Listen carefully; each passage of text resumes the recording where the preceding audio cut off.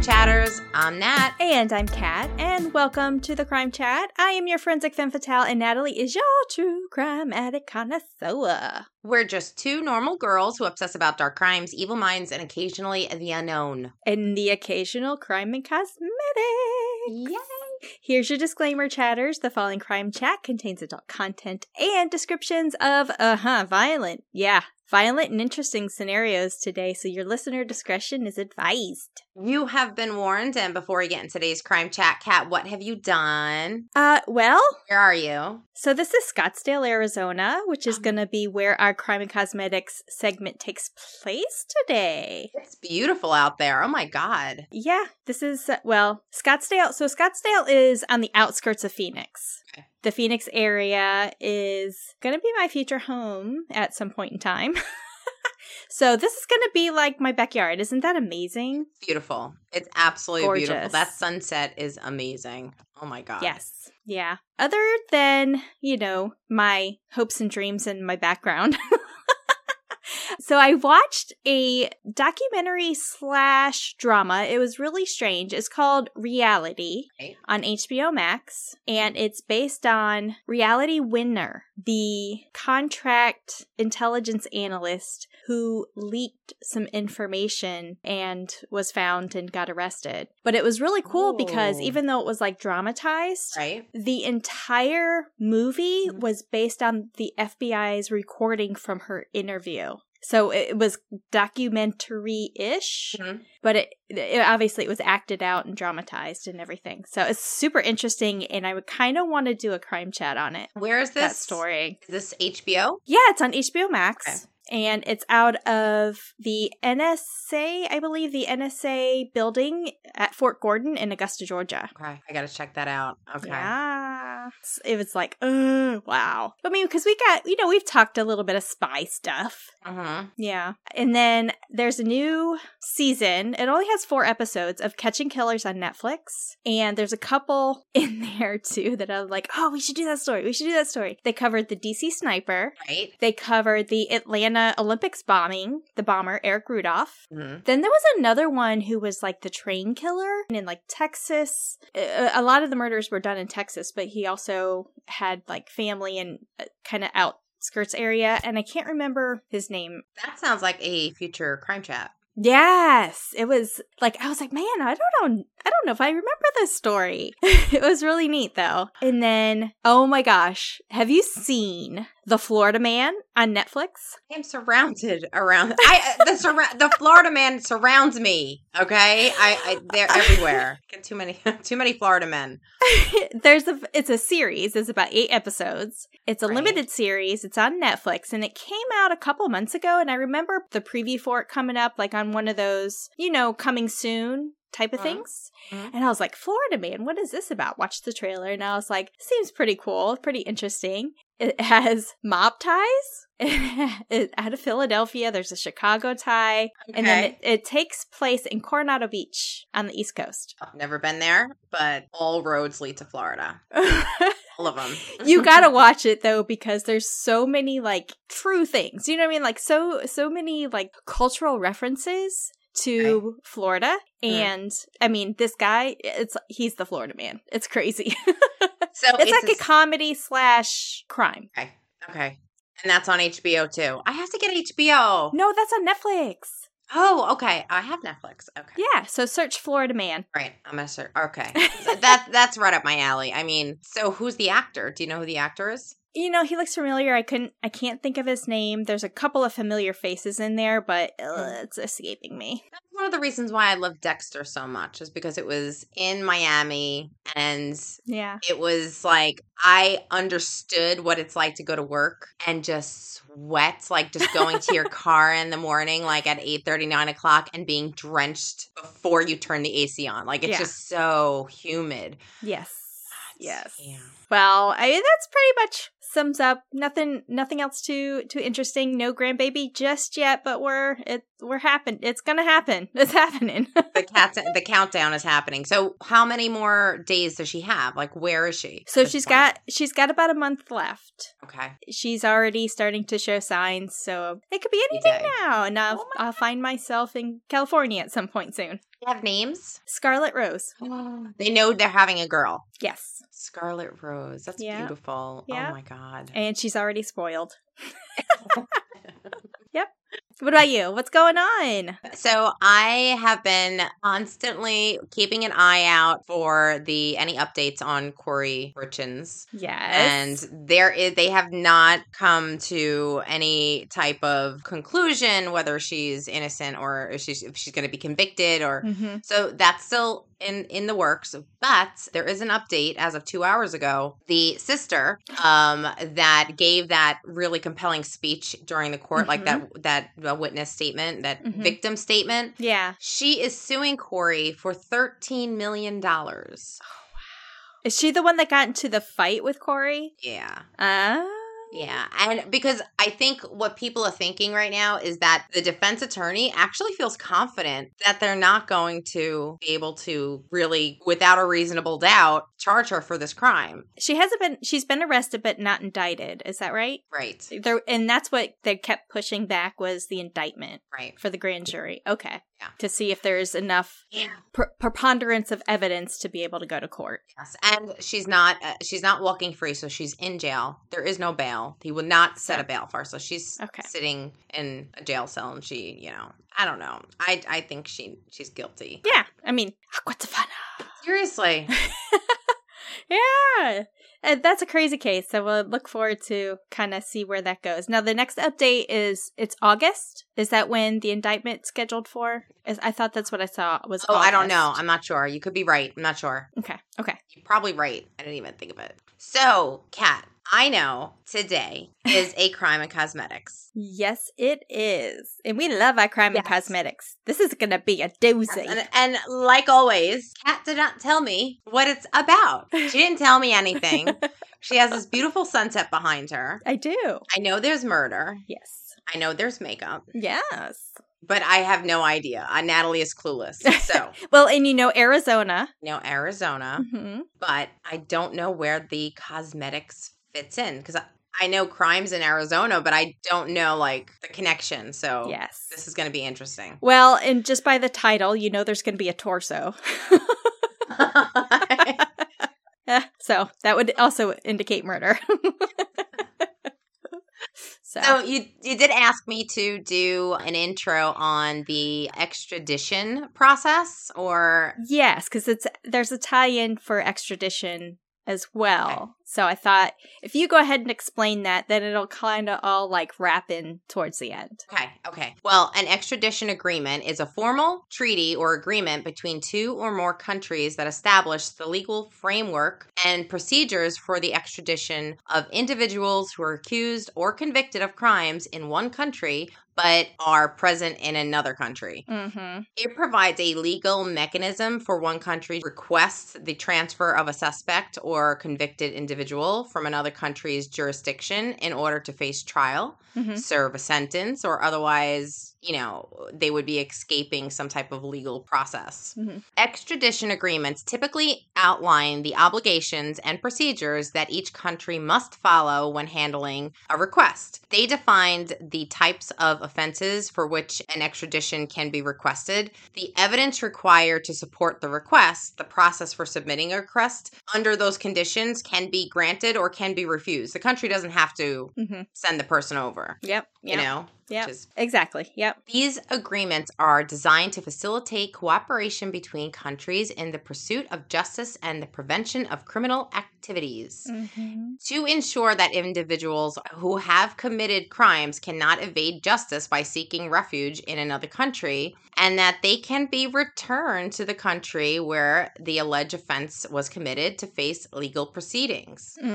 Now, I have just 3 high-profile cases that we had to start the process for an extradition, the extradition process, okay? Okay. And there was a bunch, when I said, like, I Googled, like, the most popular or most historical extraditions in the world, and there are loads. I mean, I know. There are a lot of people that, like, it's, you know what? It's not the most original idea to flee the country after committing a crime. Mm-hmm. You know, a lot of people do it. Mm-hmm. Now, oh, by the way, Kat, so I will be telling you the person, the criminal, what they did, and then I will be listing some movies for references. Oh, okay. Cool. Okay. Yeah. So the first one, Julian Assange. The founder of WikiLeaks, Julian Assange, faced extradition from the United Kingdom to the United States. He was wanted by the United States for charges related to leaking classified information. Yes.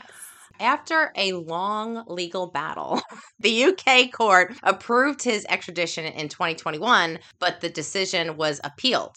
Now, there are 3 movies that I found that seem to be really, really interesting. 2 of them are movies, one of them is a documentary. So the first one that I found is called The Fifth Estate. Have you ever heard of that? Nope. Mm-mm. The Fifth Estate is a 2013 thriller about the news leaking website WikiLeaks. The film stars Benedict Cumberbatch, which I think I know who that is, and he's freaking hot. Yes, he's been in tons of movies, and most notably, he was Doctor Strange. Yes. On the Marvel series. Oh my God, he is a hottie. Okay, so this is about the editor-in-chief and the founder of WikiLeaks, Julian Assange. The next one is a documentary called Risk, which is in 2016 about his life, just the whole story about his life. The next movie sounds really juicy, and that's called Collateral Murder. Have you ever heard of that? Maybe. Maybe? Okay. I've never seen it. It's a documentary of classified military footage released by WikiLeaks showing an attack by the United States military in the Iraq suburb of the New Baghdad. Mm-hmm. This callous attack left 12 dead, including 2 children were seriously injured. Mm-hmm. So I gotta check that out. All right, the next one. Edward Snowden. Have you ever heard of him? Yes. I am kind of torn between him. I don't know if he's a good guy or a bad guy. I honestly don't like what he did. Mm-hmm. It really bothers me. Mm-hmm. You know, like there are things that what we were doing that bothers me, but when you betray, then you've lost all credibility. Yeah. Like the minute you betray, the minute you do something like that, it's just like you had a good argument. Yeah. But then you went and did that, and now you just... I don't know. Yeah. So he was the former NSA contractor. Mm-hmm. He faced extradition from Hong Kong to the United States. He leaked classified documents revealing extensive global surveillance programs. However, he managed to evade extradition and was granted asylum in Russia. Of course. Where he currently resides. Russia is like, yes. We will let you come here. Tell us everything you know. So I'm sure you've seen the movie Snowden in 2016. Actually, I haven't seen it, but I know of it. It was pretty good. The actor's really good. Like, this was also directed by Oliver Stone, and it was based on the books, The Snowden Files. The actor's name was Joseph Gordon-Levitt. Yeah. You know who that is? Yeah. Okay. The movie's about a Central Intelligence Agency, CIA, subcontractor and whistleblower, who was Edward, who copied and leaked highly classified information from the National Security Agency in 2013. Sorry. No. Yeah. No. The next one, Augusto Pinochet. I went on Google and did the translator, and it's Pinochet. Pinochet. He is the former military dictator of Chile. Mm-hmm. He faced extradition from the United Kingdom to Spain. He was accused of human rights abuses and crimes committed during his rule. Mm-hmm. Pinochet was arrested in 1998, but was later released due to health concerns without facing trial. Oh, wow. I know, it's fucked up. I found a film here, and it's called No, N-O. Mm-hmm. And it's from 2012. The film captures the advertising tactics in the political campaigns, I guess, for his run in 1988, when the Chilean citizens decided whether or not the dictator Augusto should stay in power for another 8 years. At the 85th Academy Awards, the film was nominated for the Best Foreign Language Film Oscar. Yeah. Okay. Never heard of it, never saw it, but... No, that's a new one. Next one, Kim.com. Have you ever heard of this one? No. Okay, so the founder of the file-sharing website Mega Upload faced extradition from New Zealand to the United States. He was wanted on charges for copyright infringement, money laundering, and racketeering. However, the New Zealand court ruled against his extradition in 2017, citing insufficient evidence. So there is a movie called Kim.com, Caught in the Web. 2017, he was also known as the most wanted man online. Really? This is about his battles with the United States government and the entertainment industry over issues of ownership and privacy. You know, I'm really surprised I haven't heard that. Yeah, and that I had to stop there. I mean, I could have went on and on and on. There are so many cases. It's not, I mean, these are the first one. The first two are well known, but the last two I'm not too familiar with. Okay. So I hope this sets you up for your case. Yeah, it kind of talks about the different types of processes, and you'll see how the extradition process kind of comes into play, and it's kind of in a twist towards the end. Okay. So, all right. Are you ready for the Crime and Cosmetics? Crime and Cosmetics. Cheers. I got my invisible water. Just shenanigans. Paranormal shenanigans. Yeah. Okay, here we go. On January 27th, 2000, then 47-year-old beautician Valerie Pape was seen dumping a nude torso of her 60-year-old husband, Ira Pomerantz, into a dumpster. Initially, she denied having anything to do with the murder. She was confronted then with an eyewitness account who saw her. Valerie said she found her husband dead in their home, but she didn't kill him. You imagine walking in on somebody doing that? You imagine? I just threw that little bait out there for you. Okay, all right. So what the fuck happened? And why is there a torso in a dumpster?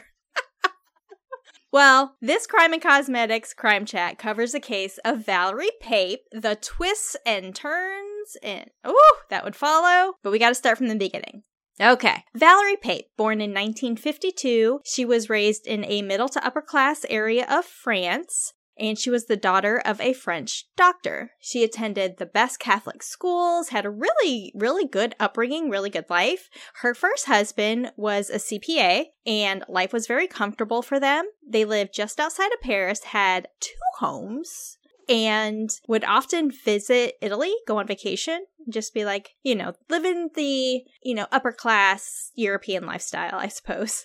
Although life seemed very, very happy for Valerie, she was missing something, a family. She didn't have any children. She was unable to have children herself, so they adopted a little girl. However, it wouldn't be long before this now fairy tale family would kind of fall apart. Valerie filed for divorce, but not only did she lose her lifestyle, she lost custody of her daughter. Oh my God. And I looked and I could not find anything about that. Like typically, if you fight for it, right, with mothers, you fight for it, you get the custody, right? Unless there was some sort of other agreement that took place, it just seemed weird. I couldn't find anything about that. Yeah. Red flag, yeah. But in an attempt to start her life over, in 1993, Valerie moved to the United States.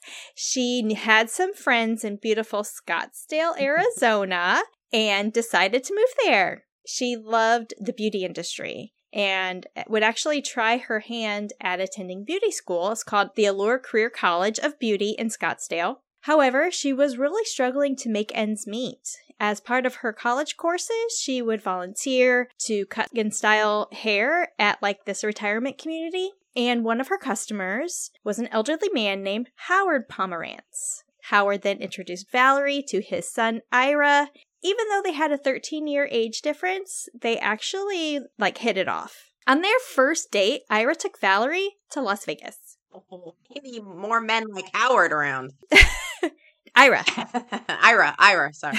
Valerie was just absolutely swooned by Ira's lavish lifestyle. And Ira, complimentary, was allured by her image because she always presented herself really well and her beautiful French accent. Ooh. Now, the 54-year-old Ira was sometimes described as loud and brash New Yorker. He was originally from Monticello and then Brooklyn. And he was also known as a playboy and had some questionable associates at times. Now a 2-time divorcee, he was a loving father to 2 girls, one from each marriage. He loved to play golf. He was a very social person. He was very spontaneous, and he was a pilot who had his own plane. And often he would just go fly to New York City, fly to Las Vegas, just to kind of do what he wanted. He was a very spontaneous person. He was a successful businessman. Ira built a very successful business in New York City, importing garments from overseas and then selling the fabrics to U.S. manufacturers. This is apparently really big business. Huge. And your description of him, I know, I have multiple people in my life that are just like him. Yeah. And the downtown Canal Street, it's just the fabric industry, the designers and the garment sector, they call it. It's amazing. Well, Valerie was then described as a sweet and kind, sensitive woman who dressed very meticulously. She was petite, blonde, 5'2", 110 pounds soaking wet, and had an enamoring French accent. People were really attracted to her just in her personality overall. And even though she kind of struggled with money, she was absolutely obsessed with fashion, would never leave home without her makeup and hair being done to perfection. And she's beautiful. She was absolutely beautiful. Now, after dating for about 2 years, Ira bought Valerie a 4,000-plus square foot home with a pool in a very posh upper-end neighborhood called McCormick Ranch in Scottsdale. Shortly after moving in, the couple married November 18th, 1995, at their home. There was some pictures out there. It was a beautiful wedding and reception out there. Surrounded by family and friends. And on a videotape on their wedding day, a friend asked Ira if he had any last words before saying, "I do." Ira eerily said, quote, "So long, everyone. Nice knowing you," end quote. Of course, at this time, he was meaning he was moving on to bigger and better things by getting married to Valerie, but it was very eerie. That's our last episode where I told you about the way my ex said, if he has a splinter, it would be put him out of his misery. I guess we joke around like that. I know. But it wouldn't take long for this couple to actually be well-liked socialites in the Scottsdale area. Valerie was known to go jogging in the neighborhood and hiking along nearby mountains here. Ira opened 2 bars in Chandler, which is another outside city of Phoenix area. With Ira's help financially, Valerie then opened the Valerie Pape Beauty Gallery. It's a hair salon, a boutique, and an art gallery. She would often host these big parties at the gallery, showcase work of local artists to include elected officials, like a state senator. Okay. They would have bands come and perform in the atrium. But they were always busy. Yeah. Anytime anybody walked in there, it was always busy. It was very successful, and Valerie became well-loved in the community. Wow. Ira was friendly, but apparently he did have a drinking problem and maybe a little bit of a temper. In 1998, he was arrested for DUI. He also became known as a failing businessman. So once he left New York, he left the fabric industry and then moved to Arizona, opened up a couple bars. It did well. Yeah. But he was allegedly notorious for not paying employees, overcharging customers, watering down some of the alcohol that was sold at his bars, and then not obeying local liquor laws. And eventually, he was actually fined by the Liquor Control Board for serving alcohol not just after hours, but also to minors. Not cool. No. Yeah.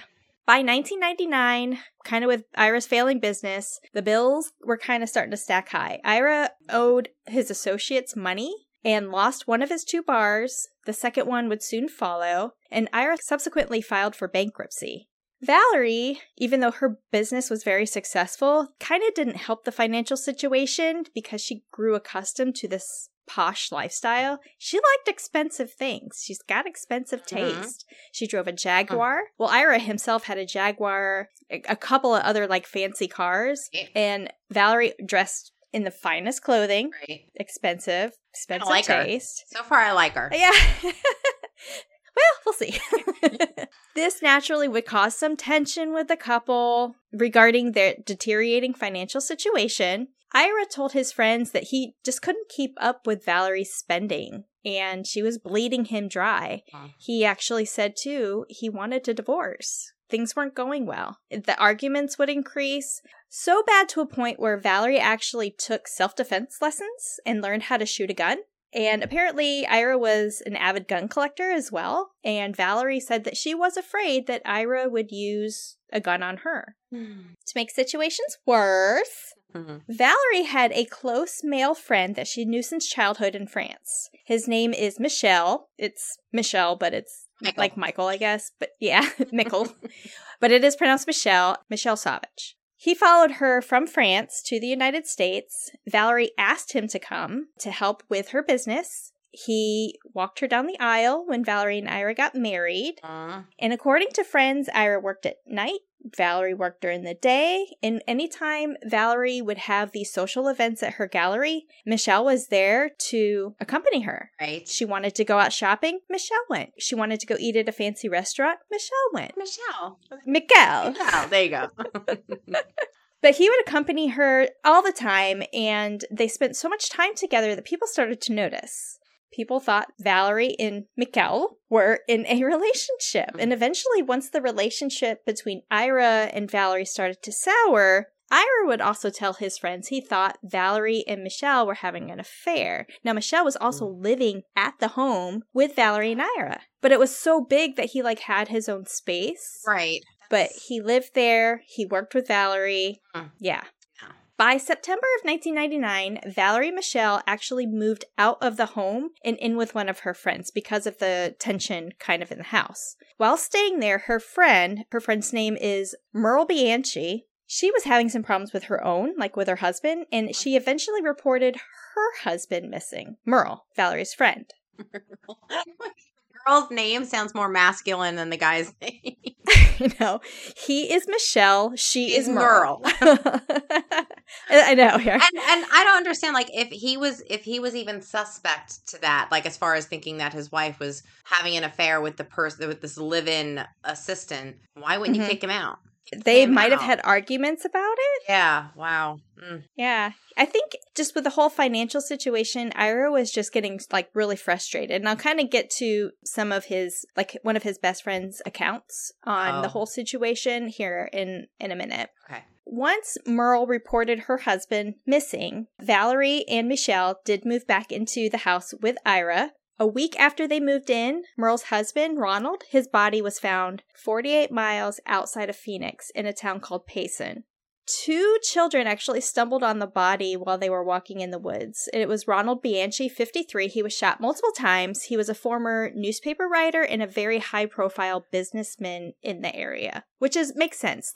If Valerie and Ira were these big socialites, they would have other socialite friends, right? Right. Now, I'm going to take a real quick bunny trail, squirrel moment, and talk about the Bianchi case really quick, because it's interesting. There may be a tie. Ooh. I'm going to mention it. Okay.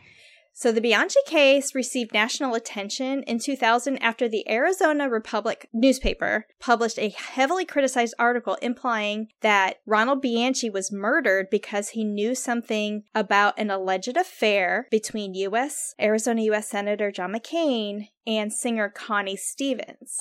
Apparently no evidence was ever surfaced about this, but it might have been because Ronald was dead. But both McCain and Stevens insisted their relationship was strictly platonic. A police official told the Arizona Republic newspaper at least twice McCain and Stevens were interviewed regarding the murder, but then that person, their police official, recanted the statement. So maybe somebody found out that the police talked to the newspaper and he was like, oh, no, never mind. Wow. Oh my God. Okay. Now, McCain was eventually interviewed, but police said that he had nothing to do with Ronald Bianchi's murder. And this article apparently was removed, retracted from the Arizona Republic newspaper. But Bianchi's killer has never been found. But that's another crime chat. That's just a little nugget, a little interesting nugget to include in this whole thing, right? So I just found a lot of articles that were relating the Valerie Pape and Ira Pomerantz to this Bianchi case. It kind of seemed like I'd throw in a little teaser for maybe a future crime chat. Well, John McCain was huge in Arizona. I mean, yeah. Absolutely. They love him. They did. Yep. Now, family and friends knew Ira and Valerie's relationship was very volatile. Police had been to the McCormick Ranch home more than once, and friends and coworkers said that they had seen bruises on Valerie. Valerie said Ira was an abusive alcoholic, and in late 1999, Valerie sought a court order of protection based on a physical allegation. Valerie claimed that Ira threw knives at her during an argument over bills. Ira confirmed they had an argument, but denied he ever got physical, including throwing knives at Valerie. A week later, she withdrew the court order, saying that she and Ira were working things out. But it wouldn't be long before a man's torso was found in a dumpster. So about 5 o'clock in the morning on January 27, 2000, a delivery man witnessed a petite blonde woman getting out of a Jaguar and throwing a heavy bag into a trash bin behind a grocery store in Mesa, Arizona. Again, Mesa's like a little area outside of Phoenix. Not feeling right about the situation that he witnessed, the delivery man made a note of the car, license plate, physical description, and he had to stay on his delivery schedule, so he did his job, he did his route. Once he was done, he and his co-delivery person went back to the dumpster to see what it was that this mysterious woman put in the trash.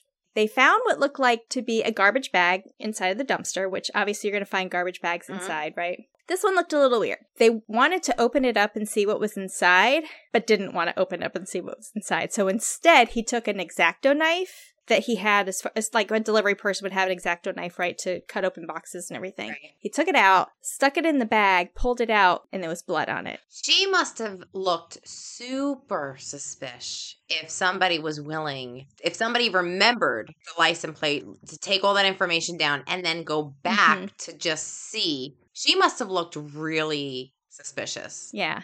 Well, apparently it bothered this delivery driver like all day. Yeah. Like, I have to do my job, but like I need to get back there and find out what the hell did she dump. It was just weird. Crazy. He decided to try and contact police. He flagged down a nearby officer and provided the account of what he saw, what happened with the knife, when he poked the bag, everything. When the officer arrived at the dumpster, the officer did open the bag and found a torso. No arms, no legs, no head, just a male torso. Boy. The witness gave police all the information that he had, wrote down as far as the vehicle description, license plate, very good description of the female, who he noted as being fashionably dressed, wearing a jumpsuit and high heels. Like, he was very descriptive of this woman. It was 5 o'clock in the morning. So Valerie's thinking that... No one's going to be around. Well, we don't know that it's Valerie at this time. Police don't know that if it's Valerie. They don't know who she is. They just know it was a petite blonde woman driving a Jaguar, dumping a body. That's all they know. I am impressed because you did give her a really good description of her earlier about her size and her weight. She has to be strong or really, really pissed off. Because, like when you see red, you can do something like serious. Like you can lift a car. Like, like you ever see those videos where moms protect their kids and they can do crazy things? Oh, yeah. So, yeah, I don't know. It's 5'2", 110 pounds you said before? Wow. Soaking wet, 110 pounds. She was described anywhere between 100 to 110 pounds. Yeah. Did it all in heels. In a jumpsuit, in heels. Very fashionable. So the day before, so that's what police find on the 27th. On the morning of January 26th, Ira's good friend, Louis Milazzo, became concerned because he hadn't spoken to Ira in almost a week. They normally spoke multiple times throughout the week, if not every day, every other day. Louis decided he would contact Valerie and say, "Where's Ira? Like, hey, have you seen Ira?" She said, "I don't know." And Louis was like, "Well, when's the last time that you saw him?" She said, "Late Sunday," and this would have been January 23rd was the last time she saw him. So Valerie then told Louis, "I don't know where he is. He didn't come home. He probably went to Vegas or something." Now, again, tensions are high at the home, right? So, maybe he just went to Vegas to kind of go take a break. Valerie and Michelle moved back in the house. Maybe he's like, "I'm not coming home. Fuck this. I'm leaving. I'm going to Vegas," which apparently he did all the time. Louis, however, was concerned enough that he convinced Valerie to file a missing persons report. So, who is Louis Milazzo? Well, Louis and Ira were in the same garment industry in New York And after initially meeting as like business associates, the two became very, very close. And so close that when Lewis retired in 92 to move to Scottsdale, he's like, hey, Ira, come with me. And so Ira did. He left New York. I could see both of them like on a golf course with a cigar. Like I can envision who they are. Yes. You're doing really well with the descriptions. Like I'm loving it right now. Thank you. I got a mental picture. Yay. So January 26th, right? That day, Lewis met Valerie at the police department to file a missing persons report. Lewis said Valerie was in and out 5 minutes. Not concerned at all. I think he just went to Vegas, but we haven't heard from him in almost a week. After all, Ira was a free spirit. He enjoyed coming and going as he pleased. He was very spontaneous. However, both Lewis and Ira's 2 daughters from the 2 previous marriages, they were not at ease about the situation at all. None of them had heard from Ira in almost a week. Lewis knew Ira had talked to a divorce attorney, and Ira told Lewis that he thought he made a mistake with Valerie. But he wanted to make the marriage end peacefully. And it wasn't just what Ira told to Lewis about the divorce and the situation. It was when. Ira told Lewis the day before he went missing. It didn't necessarily mean that Ira didn't go to Vegas to spend time alone, but it also didn't mean that things didn't go as peacefully as Ira hoped. So, the following day, January 27th, when the unidentified torso was found, investigators went on the only lead that they had, the license plate in the description, right? And it came back to, Valerie Pape. In conducting a background investigation, they found Valerie filed the missing police report the previous day on Ira. Less than 24 hours before, there was a missing persons report. The next day, Valerie's seen dumping, right? But that didn't necessarily mean the torso was this missing person. There was no fingerprints, no facial features on the body. They could not physically connect the missing person to that being of Ira. So they would have to wait for an autopsy and DNA test to be sure. However, since she had allegedly been seen dumping a body, police had more than enough probable cause to go ahead and question her. By the next day, around 5 p.m., police showed up at Valerie's salon to bring her in for questioning. And initially, Valerie denied being the one seen dumping the torso. Police never believed her from the beginning. They're like, she was full of shit the whole time. When investigators told Valerie, dude, like, you stupid bitch, somebody saw you. Somebody wrote down your license plate and saw you. But I am just too tiny and too small, and I got heels on. And her story changed when she was confronted with this eyewitness account. She said, okay, here's what happened. I came home and I found Ira on the morning of January 24th in a pool of blood on the kitchen floor. It's huge. Why not contact police, Valerie? They asked her. Apparently, she said, I was so afraid that I would be accused and subsequently try to protect myself. And that fear led her to tell Ira's friend Lewis that Ira likely had gone to Vegas. So, wow. All right, Valerie, why did you have a torso? He was dismembered. And apparently this is when she shut down and asked for a lawyer. All questions ceased. Valerie still denied responsibility for the murder, and however, with overwhelming circumstantial evidence, police had enough to charge Valerie with first-degree murder. At this point, police did not have yet confirmation of the unknown torso. It took a few days, it took several days. After taking DNA samples from Ira's daughters, it was a match. So they were able to confirm that the torso, DNA taken from the torso, matched both of the 2 daughters. Yeah. Aww. The autopsy also revealed that the body had been killed earlier and was frozen. Ira's head was severed at the neck, but the medical examiner was able to discover traces of a gunshot wound just below the cut, like in the back. Okay. They theorized the bullet had gone into his head based on the trajectory of the wound, so basically down in an upward motion. Maybe somebody who was shooting as a smaller stature? Or kneeling down? Well, no, she has heels on, though. So, but wait, so was she trying to convince police that it could have been like a New York hit job or something? Because he was... Oh, okay. We'll get to it. Yep. I'm like white knuckle at the steering wheel right now. Okay. Okay, so where was the rest of Ira's body? Seriously. What the fuck?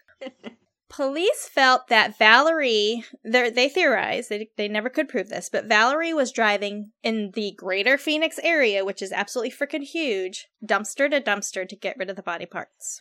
It would be nearly impossible at this point, days later, to locate any of Ira's body parts, given the pickups by the trash companies and then the vast area that she likely covered. And it was a miracle even that the torso was found. Had that witness not seen this, she could have gotten away with it. Yeah. Nothing could have, might have been discovered. Crazy. So within days of Valerie's arrest, police conducted a search on their lavish Scottsdale home, which is it's huge. Gorgeous. It's gorgeous. Yes. There were guns throughout the house. They did find Ira's guns, and a gun hidden in the backseat of the Jaguar, of Valerie's Jaguar, because they also did a search of her vehicle. But police could not be sure if any of those guns were the murder weapon. There was no bullet that was found in Ira's body. However, police did discover a bullet lodged in the wall of the home. Oh. So they're like, okay, we have a plethora of guns here and one bullet, so we need to test them all, right? So they sent it to the lab for ballistics testing, and it was a match to the one in Valerie's trunk. So other than the bullet that was found in the wall matching the gun that was in Valerie's car, other than that being a match, there was no other evidence, DNA, blood, or anything like that to say that that was the bullet that killed Ira. Wow. Why wouldn't she get rid of the gun? I mean, she's carrying a torso around. Why wouldn't you get rid of the gun? I think she was going to because it was in the car. If she didn't intend to get rid of the gun, she would have left it in the house amongst the other ones, right? So I think she probably meant to. Sometimes you need to wear sneakers. Get rid of those fucking heels. Seriously. So in the search of the house, police also found a receipt for a reciprocating saw about a month before the body was found. Oh, Lord. This could have been, according to the medical examiner, a similar tool used for the dismemberment based on the bones that they found around the torso, right? So the neck, at the legs, the arms. Even though they found the receipt for the saw, they never found the saw. It was missing. And it was bought less than a month prior. Police also gathered that with Valerie's petite size and Ira's nearly 6 foot 200 pounds, he was like twice her size. Wow. The dismemberment was likely the only way Valerie would be able to get Ira's body out of the house. The torso alone was a struggle, and that was seen by the witness, to get it out of the car and into the dumpster. Yeah. Investigators also theorized Valerie might have had help with one obvious person, Michelle. The investigation led police to believe the rumors of Valerie and Michelle having an affair, that they were more than just friends. That was probably true and possibly could have been a reason for Valerie to kill her husband. Police felt that Michelle helped Valerie, at a minimum, dismembering her. So Valerie might have shot him, but Michelle probably helped with the dismemberment. Yeah, I would think so. Proving it, however, was a different story. There was no physical evidence for either Michelle or Valerie with their involvement in Ira's murder at all. Now, Valerie was seen dumping the body. That's right. So that's evidence. That's a testimony. But everything else was circumstantial. Okay. The witness account was probably the only solid thing. Ballistics did confirm that bullet came from that gun that was in Valerie's car. But again, there wasn't enough. But there was enough to charge her, to indict her with first-degree murder. But it might not be enough for conviction. So the gun that she had, the bullet, they found in the wall. Right. But they didn't find it on the body. So there was nothing. Okay, I get it now. Okay. Yeah, there was no DNA, there was no blood that was found on the bullet. There was no blood backlash or anything of Ira's that was found on the weapon, backspatter or whatever. There was no other physical evidence that they were able to find, just the circumstantial. I mean, they had the eyewitness account of her dumping a body. So that at a minimum, abuse of a corpse. Yeah. Maybe. She went full Dexter on this guy. Yeah. So by February, so that was end of January, right? So in February, the investigation continued. Valerie did stay in prison until trial. After all, she was a French citizen charged with first-degree murder and gave prosecution every reason to believe that Valerie would flee. So this is where your extradition comes into play. All that background that you did. So Michelle, after being interviewed, he was actually cleared of any involvement at all in Ira's murder, which blew my mind. But what he did do is bring the case to the French consulate's office, and they took an immediate interest. So Valerie was facing the death penalty by being charged with first-degree murder if she was convicted. France outlawed the death penalty, so if prosecutors pushed for Valerie to get the death sentence, it could have really been an international incident. Really? Between France and the U.S. Yeah, the potential for some sort of conflict. I mean, we talked about that before. A consulate is like an extension of the embassy. So like French embassy had a consulate's office there locally. And France did not believe in the death penalty. And if they pushed and she was convicted and got the death penalty, it's quite possible it could have caused issues between the two nations. So with this in mind, prosecutors agreed to not seek the death penalty, but go for first-degree murder with life in prison if she was convicted. Now, prosecutors felt they had a strong case of premeditation for the first-degree murder by showing the purchase of the saw before Ira was actually killed. They suspected Valerie killed Iowa. She killed the state of Iowa. They suspected Valerie killed Ira because they were heading for divorce. She did not want to give up her lavish lifestyle and was probably thinking, insurance money, life insurance money, I'll get some more money. However, as the investigation continued and they looked into Ira's finances for that life insurance potential motivation to see what Valerie would be inheriting, if she was acquitted, she would get that life insurance. And to their surprise, they found that Ira filed for bankruptcy. And as business dealings went south, Ira was in financial distress. She wouldn't have gotten, anything. She had no idea. As far as I know, she did not have any clue that he filed for bankruptcy. But she did know there was a lot of issues with his businesses. They found out that Ira owed money to some quote-unquote bad people, which made it possible that her story of finding Ira's body was true. Just like you were saying. So did somebody else kill Ira? What the fuck happened to Ira, okay? So, in their investigation, police also found and confirmed the domestic violence reports. Valerie had filed previously the protection order, and as well as the domestic disturbance calls where they responded to the home after fights. There were, loud noises and everything. Ira's family and friends adamantly denied any abuse of any kind. Lewis, Ira's best friend, also dismissed the claim, saying that in all the years that he had known Ira, he was never a violent man. However, this claim of domestic abuse was out into the newspapers. And with Valerie so well liked in the community, she was very well known in the Scottsdale area, she had a lot of friends. And she was well liked. And she had a lot of support. Saying that she was a domestic violence victim. However, Ira, similarly a longtime businessman in Arizona, had just as many supporters on his side. So, Scottsdale was split. Was she a domestic violence victim or not? Pictures of a bruised Valerie did make it into a local paper. However, based on the date of the photo, that she said that when this picture was taken place, Ira's daughter said this photo was taken a day after she had a facelift. So it would have been bruising on her face. Oh my. Ooh. So immediately she called the newspaper and said, this is a misleading image of what had happened. The newspaper investigated it and they retracted it. So it's a lot of shit. Yeah. It's a lot of shit going on. Drama. It's a lot of drama. So, with Valerie's claims of abuse, with the previous order of protection that she had filed and the history of domestic disturbance that were confirmed by police, it was enough to give prosecution pause to rethink first-degree murder.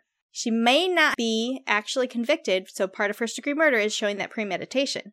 The purchase of the saw and... Right, even though the saw was missing. They were afraid that she wouldn't get convicted on first-degree murder and she would walk because you got one shot. Get one shot at this. There would be no justice for Ira's family. So by the summer of 2002, it was 2 years later, 2.5 years later, prosecution offered Valerie a plea deal. Second-degree murder, which held a sentence between 10 and 16 years in prison. Ira's daughters were very reluctant. They were pissed off about this because they wanted life. But instead of risking the chance of Valerie walking, they understood the reasoning behind it. They did agree with the prosecution's offer.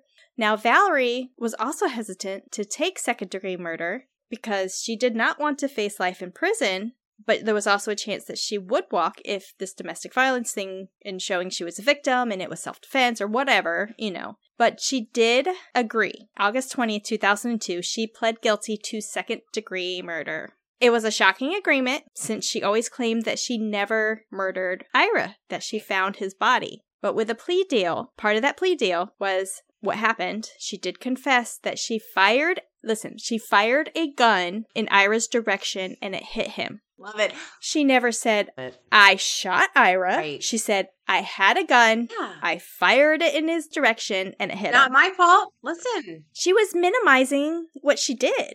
Right. But that's pretty brilliant the way she's spinning it right now. Yes. All right. She took away the culpability and not fully admitted that she killed him. She's playing coy. Now, with a plea agreement, right, it's yes, you agree, you still have a sentencing hearing. So there was a victim impact statement by one of Ira's daughters. So there is some video of this, like on news clips and stuff, where the daughter is talking, reading her statement. Valerie's behind her. She literally turns around, looks Valerie in the face and says, quote, just tell us where the rest of his body is so we can bury him whole, end quote. Oh. Valerie didn't blink, say a thing, nothing. Wow. Stare face. Ugh. Wow. As a character witness, however, for Valerie, she had a lot of friends in the area, and her friends stated how nice, how kind she was, and how much she gave back to the community, and she must have just been pushed to her limit to be able to do what she had done.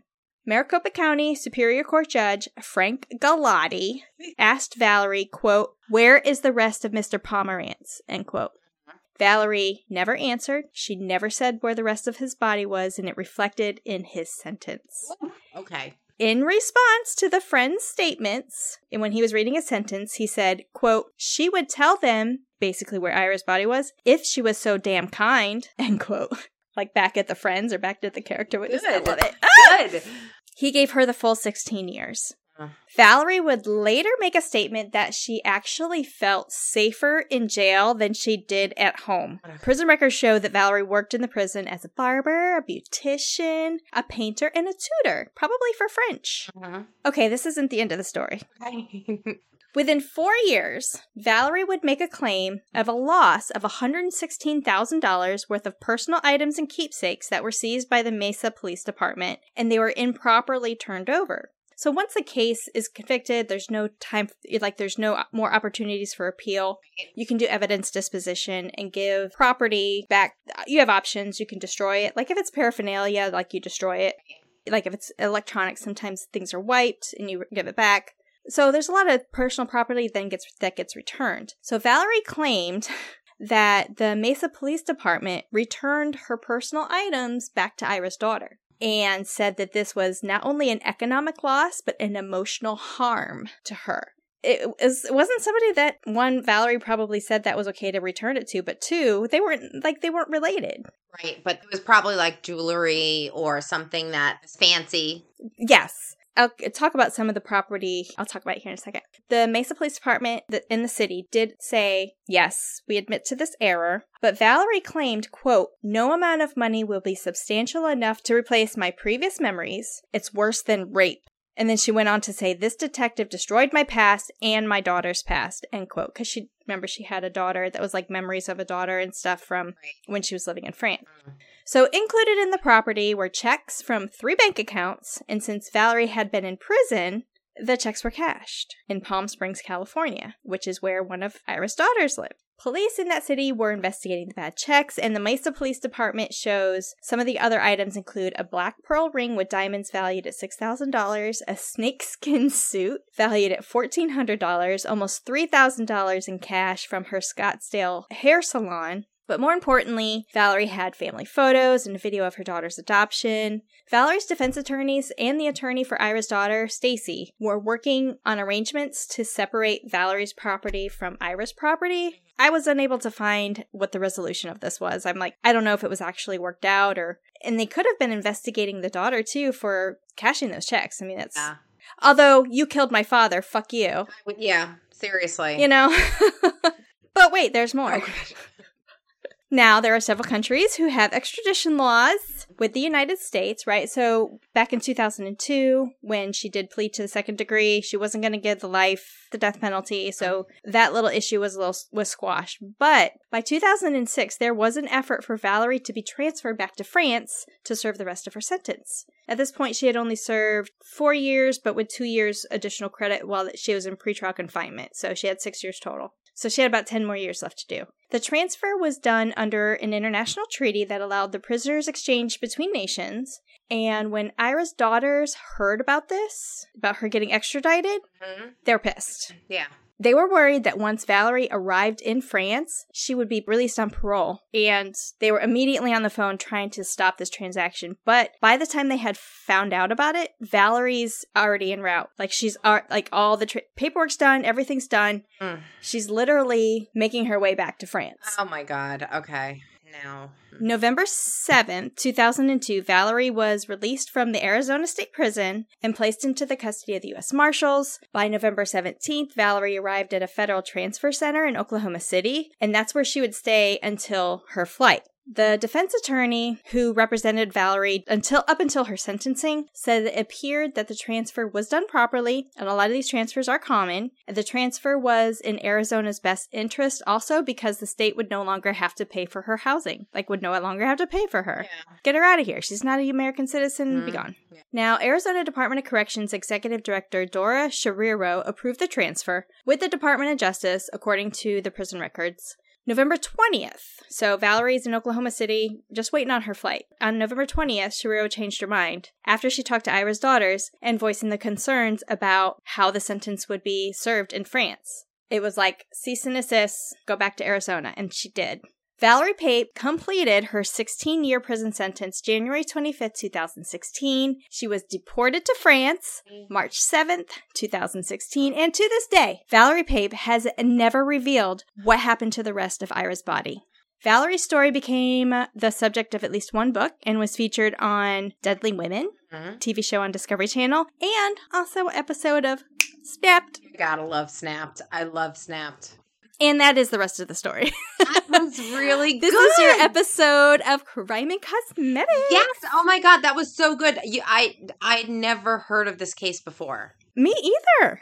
I probably have seen that Snapped episode just because I when Snapped was super big 10, 12 years ago, that's all I watched.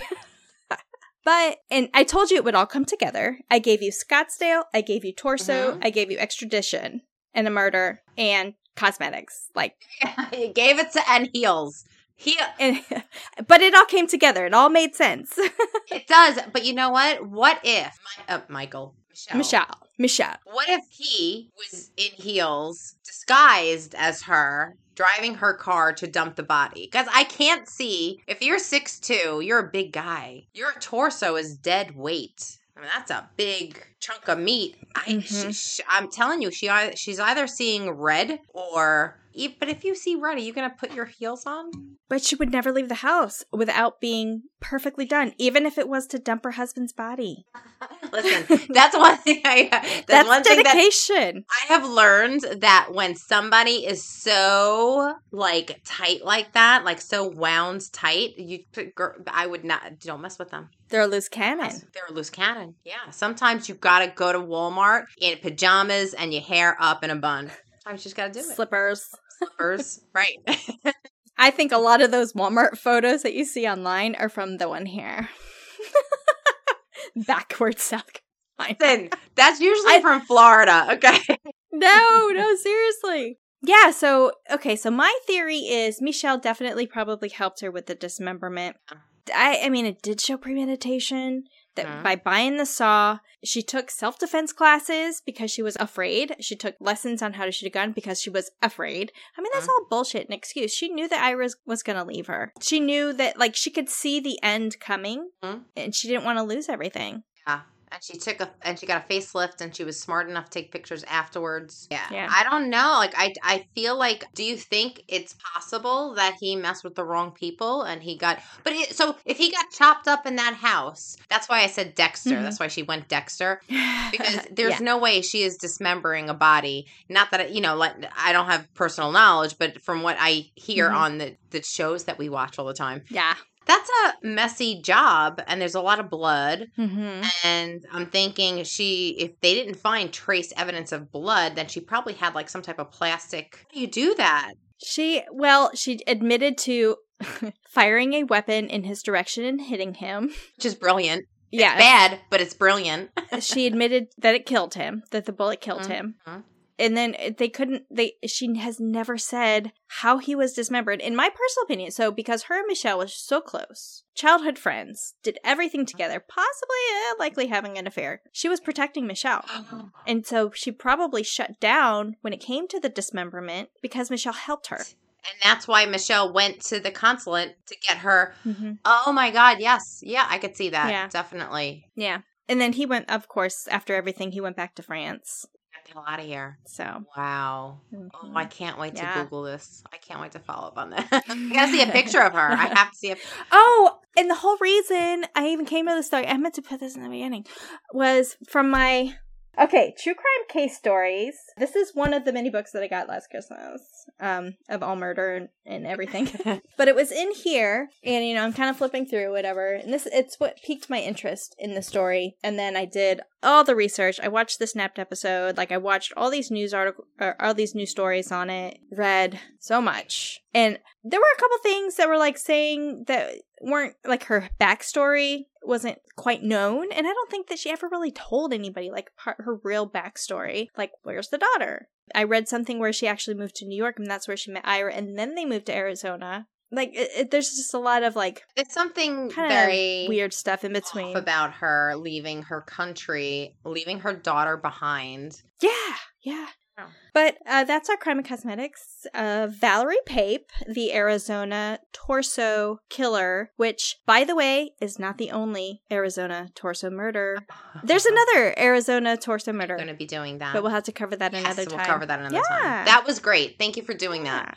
Well, because we don't leave you hanging, chatters, for more information on this case, please check out After That Crime Chat, only available on Patreon. And before you...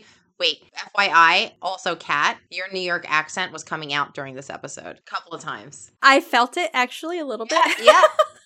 I felt it a little bit, yeah. I went from twang to the New York. Every last name in this story was Italian descent. Yeah, it was. Well, I mean, other than Valerie and Michelle Sauvage. That's probably how you say it. Michelle Sauvage. It sounds nice, but it's just not us. It's not... It's Michael Savage, and I'll leave it alone. How savage. Don't forget to follow us, Crime Chat with Nat Cat, Facebook, Instagram, YouTube, Twitter, to see what we got coming up, kind of see all the stuff going on, and check out our website, crimechatwithnatcat.com. Remember, Crime Chat with Nat and Cat, when you become a chatter to our Patreon, you'll have access to bonus episodes, behind the scenes, bloopers, and free merch. Check out the merch that's in the works. Yes, be sure also to tune in to check out our next episode. You don't want to miss it. You don't want to miss it. Yeah. We'll see you on the next Crime Chat. Bye.